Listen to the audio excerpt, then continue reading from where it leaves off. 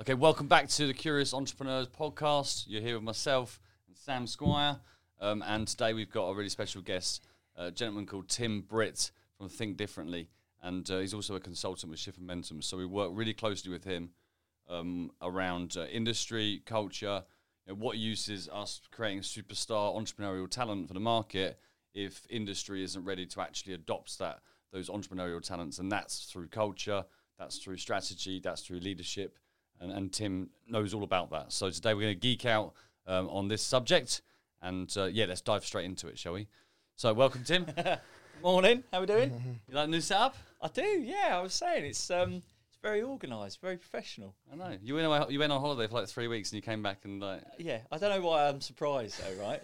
I'm surprised that you haven't moved offices or changed towns. Well, you wouldn't change towns, but never. Yeah. No, it looks It's the great. centre of the universe. Awesome. Well, look, do you want to just a brief introduction of who Tim is? Yeah. What you're currently focused on, and then we can get into what makes you curious, which we'll come on to in a Makes me moment. curious. Yeah. So start with who you are. Yeah. So hi, Who's I'm Tim. So we know each other because we've been working together for the last 6-7 months or so, and it's been great because obviously I've been involved with Shift Momentum and understanding more about what's happening in the world of entrepreneurship, and from an individual perspective, kind of where you specialise and the passion that you guys have for young people to what that needs to look like within an organisation and how they need to operate to give people that pathway into those organisations. Nice. So, that's what I've been doing in the short term. In the long term, I've done various different things, probably too many to start listing them. I could embarrass myself, but I've been working in marketing, which then led into my interest in strategy and business transformation and all that sort of interesting stuff. Culture, which I've been working in for the last 5 or 6 years, in various different guises. A bit for myself, a bit with a colleague, Terry, who runs a strategy consultancy in London. So I've worked in the past as an associate with him, and that's great because he's vastly more experienced. So I've been able to learn a lot from him, and then I could use that to help businesses that wanted to do things differently, to think differently.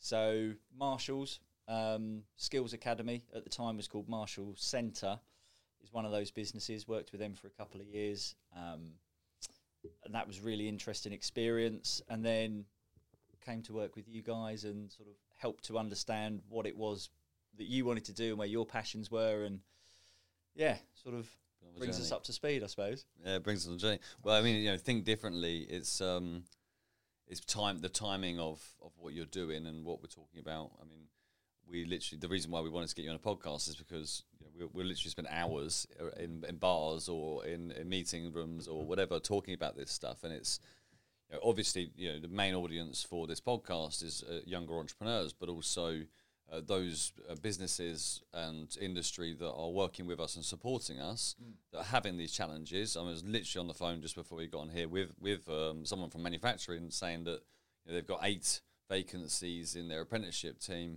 and they've had that for 11 months. So but that's not everyone. So why are they getting that? And the disparity across culture, it's a fascinating subject. So I'm really, really looking forward to this. So Sam, do you want to kick off with our usual first question? So what sparks Tim's curiosity?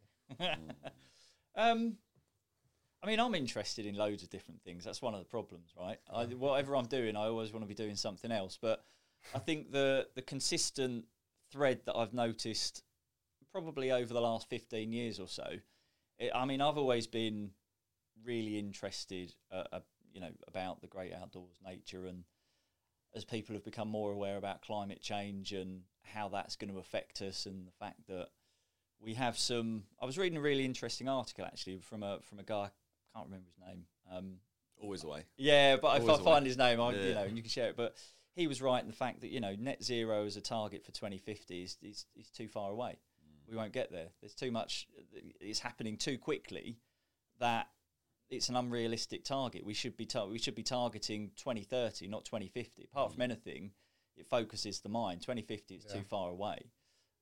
So I'm really curious in that aspect of what the future holds for us as a society, what the role of businesses needs to look like to play their positive role, if you like, in how we overcome this issue. Because if we don't, I mean, I don't want to be a scaremonger, but at the end of the day, a bit of doom and gloom. Yeah. So that's what I'm curious about. What's my role within helping to resolve that? And I think what I've learned over the last few years enables me to play some sort of role in that. Nice. That's exciting, isn't it? I think and actually, you know, this is why, you know, people like yourself, strategists, consultants, we need you to support, because if you're a business owner or you're a leadership team or a senior leader within the industry, and you've got all of the, let alone the sustainability like stuff, which is like should be the priority for everyone, as you say. But if you can't get the staff, you've got issues with supply chain.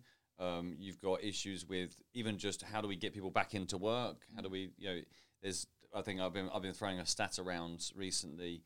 There's double the people turning 65 this year as there are turning 20. Yeah. And the people that are leaving industry are very different to ones coming into it. Yeah. That's a bit that could become very overwhelming for a lot of people. So, knowing that we've got people as curious about this as yourself that are going deep and understanding all of these things, you can encapsulate that into a conversation. And then when you come in, you've already done that legwork for them. You say, well, look, I'm telling you now, the research is there, the data's there, and here's X, Y, and Z is Y. Yeah. Actually, I'm here to work with you on how we can find solutions to that. So that's quite exciting. So I think you're going to be a very busy boy the next few years. Yeah, I hope so. I hope so. But no, I think the point you make around the manufacturing chap you were speaking to earlier, he's got a lot of vacancies, and unless you talk to somebody, you won't necessarily understand the reasons behind that. Unless, as you say, you've done the legwork, and actually you can point towards the fact that, well, okay, are you offering the right environment for young people to be interested and attracted to this profession? What is it that's going to give people that motivation, the individuals, the young people, that motivation to go into an industry, if it's not offering them the type of incentives that they're looking for? Because, like you say, a 20-something. So I'm 44. No. I'm getting on, and the grey beard gives it away. But it is a very different work environment that young people are looking to get into, versus, as you say, those that are now exiting the business, and probably even people like me. I would have gone into the world of work thinking, I need a career, and I need to be staying somewhere for a long amount of time, because that's, if I do decide to change jobs in 10 years' time, that's what people are going to be looking for. I never did that. That doesn't suit me as a person, and I think there's more alignment in terms of how young people look to approach work these days with how I probably ended up working, not out of choice. It was just the way I work, basically. It's the way, and I'm sure Sam's got some curious questions around this, but I've got a question around the word career. Yeah. So I've been challenging that word. Should it exist anymore? Should the word career exist? And actually, maybe this starts with you, Sam, as a 20-something. What does that word career mean anymore? And actually, if I look at my dad and my granddad or my grandma, or actually the female side of my family have all been self-employed. Ironically, that's where the entrepreneurs have come in. My family has actually mostly been female. But my dad, for instance, big career man, stuck with one company for 25 years, worked his way up to sales director in that role, and that was always the message. It was like, I was like, but it doesn't make sense anymore to me as someone who's maybe a bit more. We've had a different environment to come into, different economy to come into. You've definitely had a different economy to come into, and actually, we celebrate as youth now much more around exploration and experiences. When my dad was your age, it would have been, if you went on holiday to Spain once a year, that was about as far as your exploration went in the globe. Now, you've got 19-year-olds that are going off to that are going off to, travel halfway around the world to explore things, and we don't want to stay in one place. And so firstly, so I'll ask Sam first, but I'd be interested in your thoughts on this. What does the word career mean to you? Biggie. I don't see work as a career anymore. If I'm I don't associate the word career with work. Because I think when you were speaking then, I was thinking, right, how many different opportunities there are in the world, because obviously it's digitalised now and you have the accessibility. You can get a cheaper plane ticket to go to X place and stuff like this. So I believe that, and also what you were talking about earlier about global problems in regards to net zero and stuff like that. Young people, especially when we've been working with young people in schools, and the younger they are, the more creative they are, but two, the more passionate they're about sustainability, the environment. So I think we'll have a completely different, the next generation, even under me, will have a completely different perspective on what work means. I don't think it will be work. I think it will be service. Like service to cause. Yeah, like service to other people, but more importantly, service to the planet we live on. Because obviously, if we don't have that, then we can't live.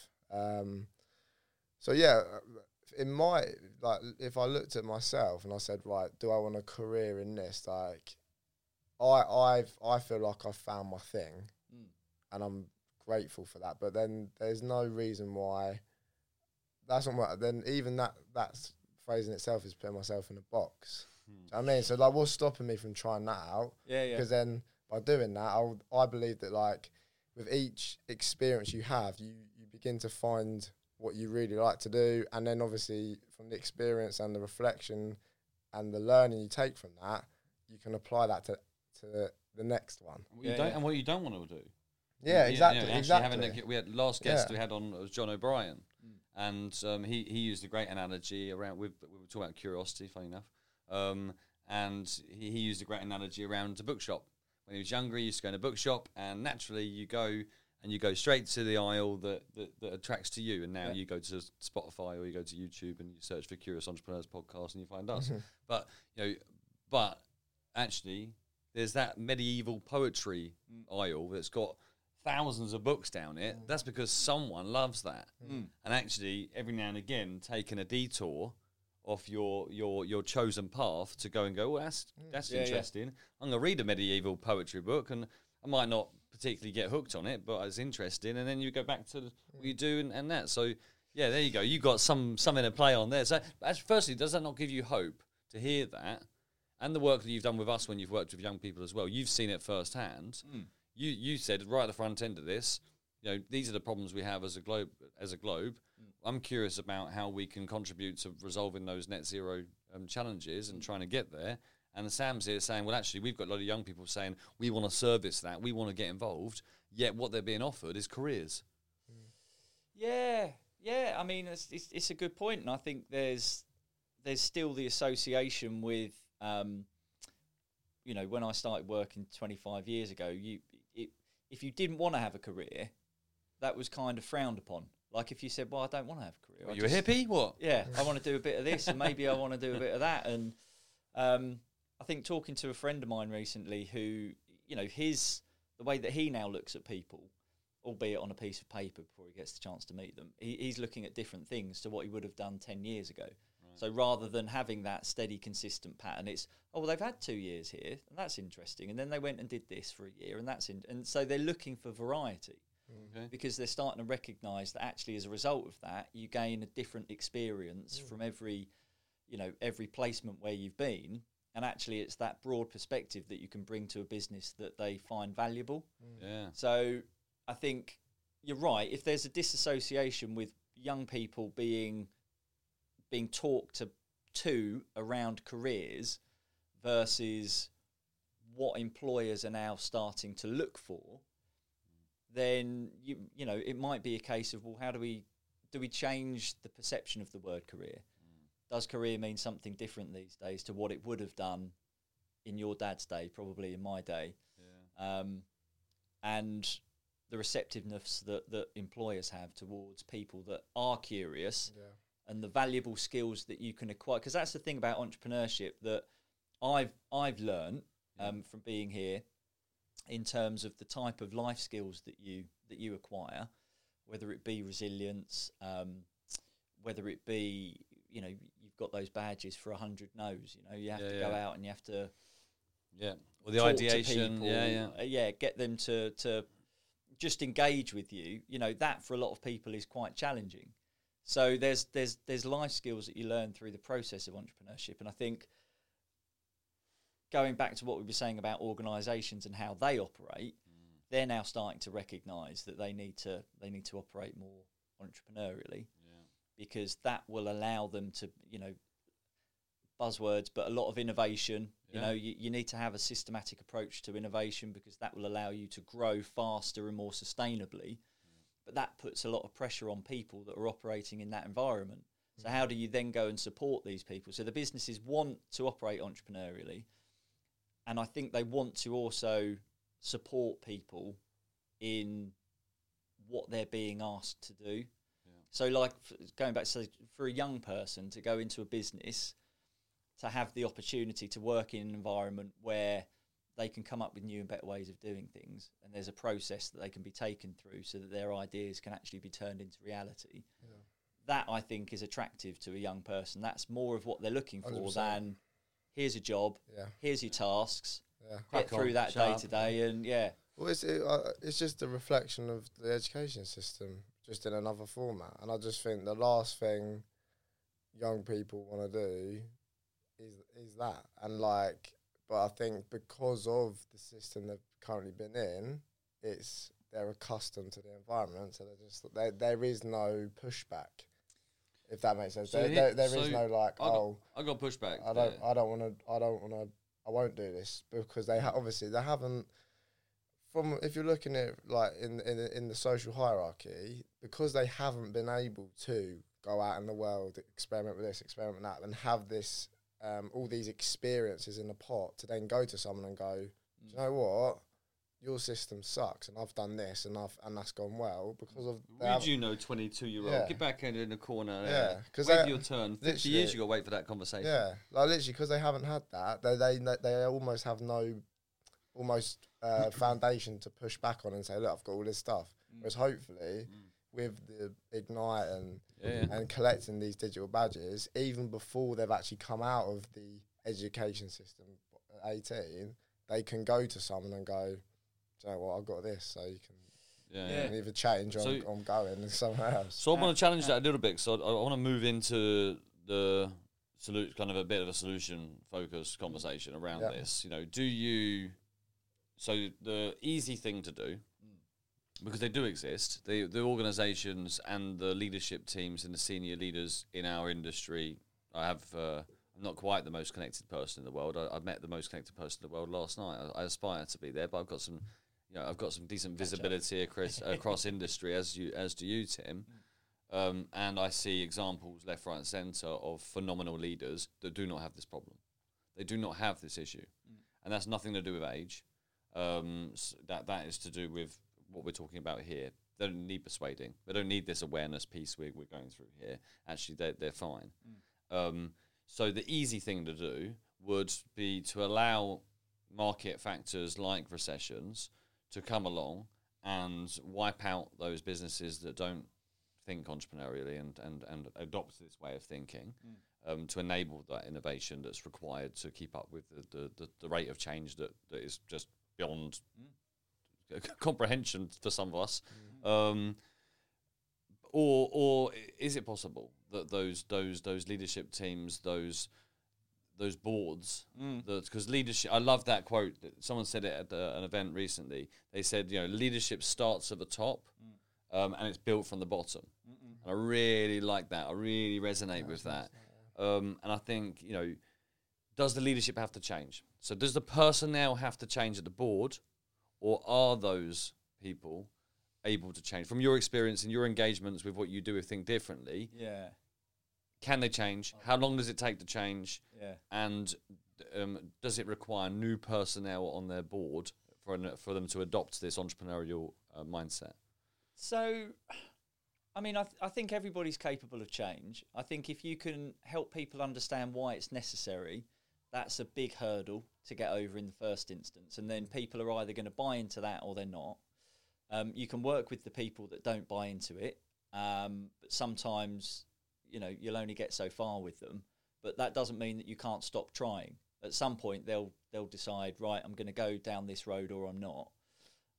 Where it can become a challenge within a business that's trying to do things differently is you want a leadership team that's comfortable and trusts one another in an environment where they can challenge each other. But ultimately, I think, you talk about purpose and mission.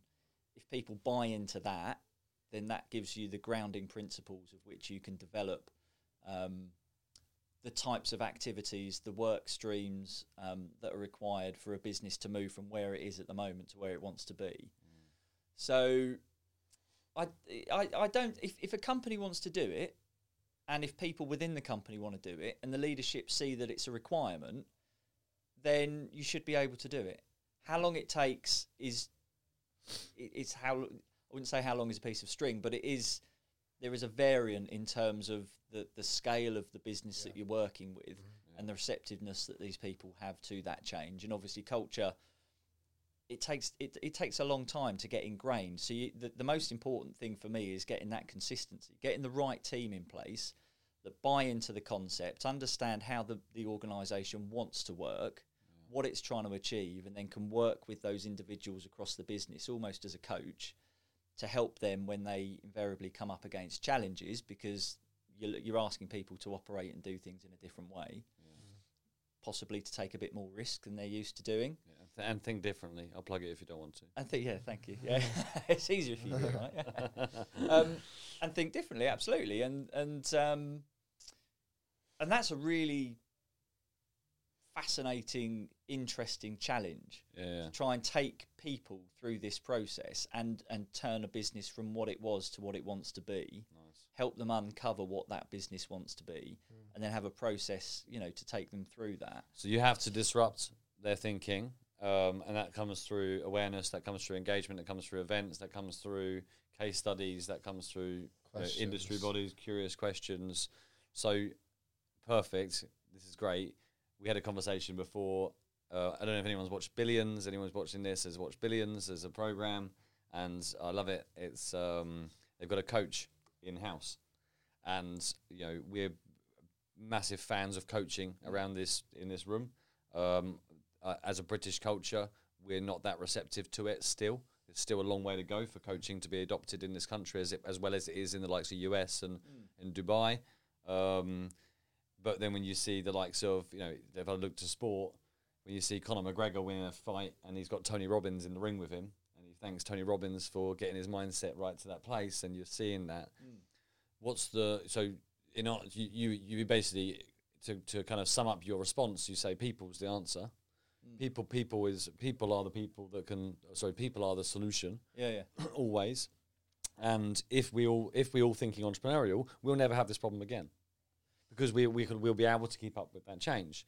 So what's your experience? I know you've worked with Jo from previous life, brilliant with she really believes in coaching and that sort of thing. So what do you think the relationship that the manufacturing sector specifically, which is a sector that you really specialize in, what do you think of putting a Sam in a boardroom and start asking those curious questions? How well would they be received to that sort of thing?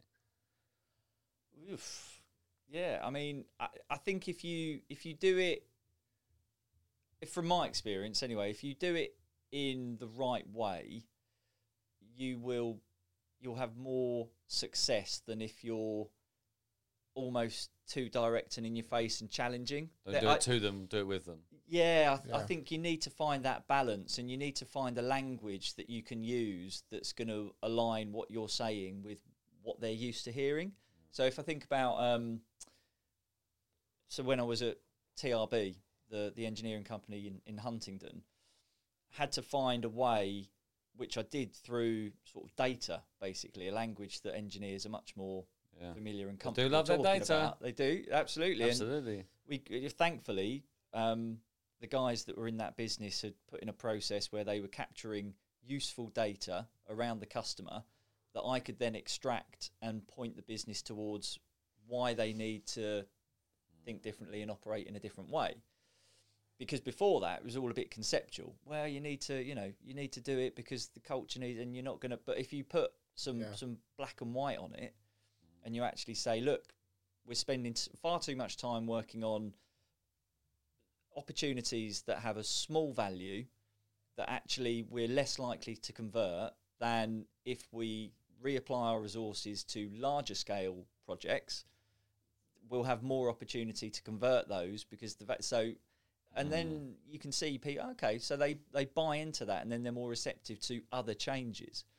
So I think it's about being able to, as I say, find a language that allows you to get people on board with why the change is necessary, and that can be different from different businesses. That's why it's so interesting to do. And then, once you're on that, then somebody like Sam, they're going to be more receptive to Sam coming in and being disruptive and saying, well, couldn't we think about doing it in this way instead? You'll always have that process where you need to get buy-in. So, for anybody like that who's interested in trying to influence from within the boardroom, be prepared to have pushback and make sure that you've done your groundwork so that you can answer those questions, because it's never going to be easy, but it's kind of that process that you can take them on. The mindset, but the key is the person. And I'm just consider our time just to kind of wrap this up. The change is the person. Yeah. The change required is their mindset towards industry, towards how they operate as a culture, and the answer is changing that mindset. Would you agree that that kind of coaching leadership style is what's required to get those people on board, regardless of the language? Is that what's required? Are they doing it to absolutely. adopt that? Yeah, because you need to have empathy, right? As a leader, you need to understand what people are experiencing, because change is difficult. It's difficult. I don't take change particularly well, and I think that's one of the reasons why I'm attracted to it, because I can empathise with somebody who I'm asking to do something differently. So in terms of the way that you go about coaching people, absolutely, it's critical, because you can do it, as I wouldn't say en masse, but as a group, you can talk to people, within a group. But then at some point, you need to drill down to the individual. Who are the what's influencers? what's their intrinsic values? What's going to motivate them? So, absolutely, coaching is very important, and that's a skill that is possibly, to your point, underutilised but I wouldn't know why that is. You said that obviously it's more receptive. A cultural thing. I think it's probably, again, going back to culture. Stiff upper lip, crack on. Yeah, in the UK especially, I think yes, it's positive. It's being adopted, but how efficiently and effectively we're doing that in the right environments, I don't know. There's lack of regulation around it as well. There's a lot of kind of that's a bit woo woo, isn't it? Oh, that's a bit it's a bit woo woo. What are you on about? And maybe it's also the quality of the individuals that are coaching as well. It might be the perception. 100% links to that. Yeah. Well, my experience with coach-spiracy. The coach for another day. That's for another day. Well, look, Tim, fascinating as expected that this would be, and we'd love to have you back to maybe talk about some. We've been doing these project updates in between the episodes. Yeah. So we'd love to have you back on some of the work where we are working together with cultures. Yeah. Obviously, we're going into the industries now, and they're asking us for talent. We're going to provide them talent, and inevitably, you'll be working with them at that board level. So I think we've got quite a fascinating conversations to be had over the next year.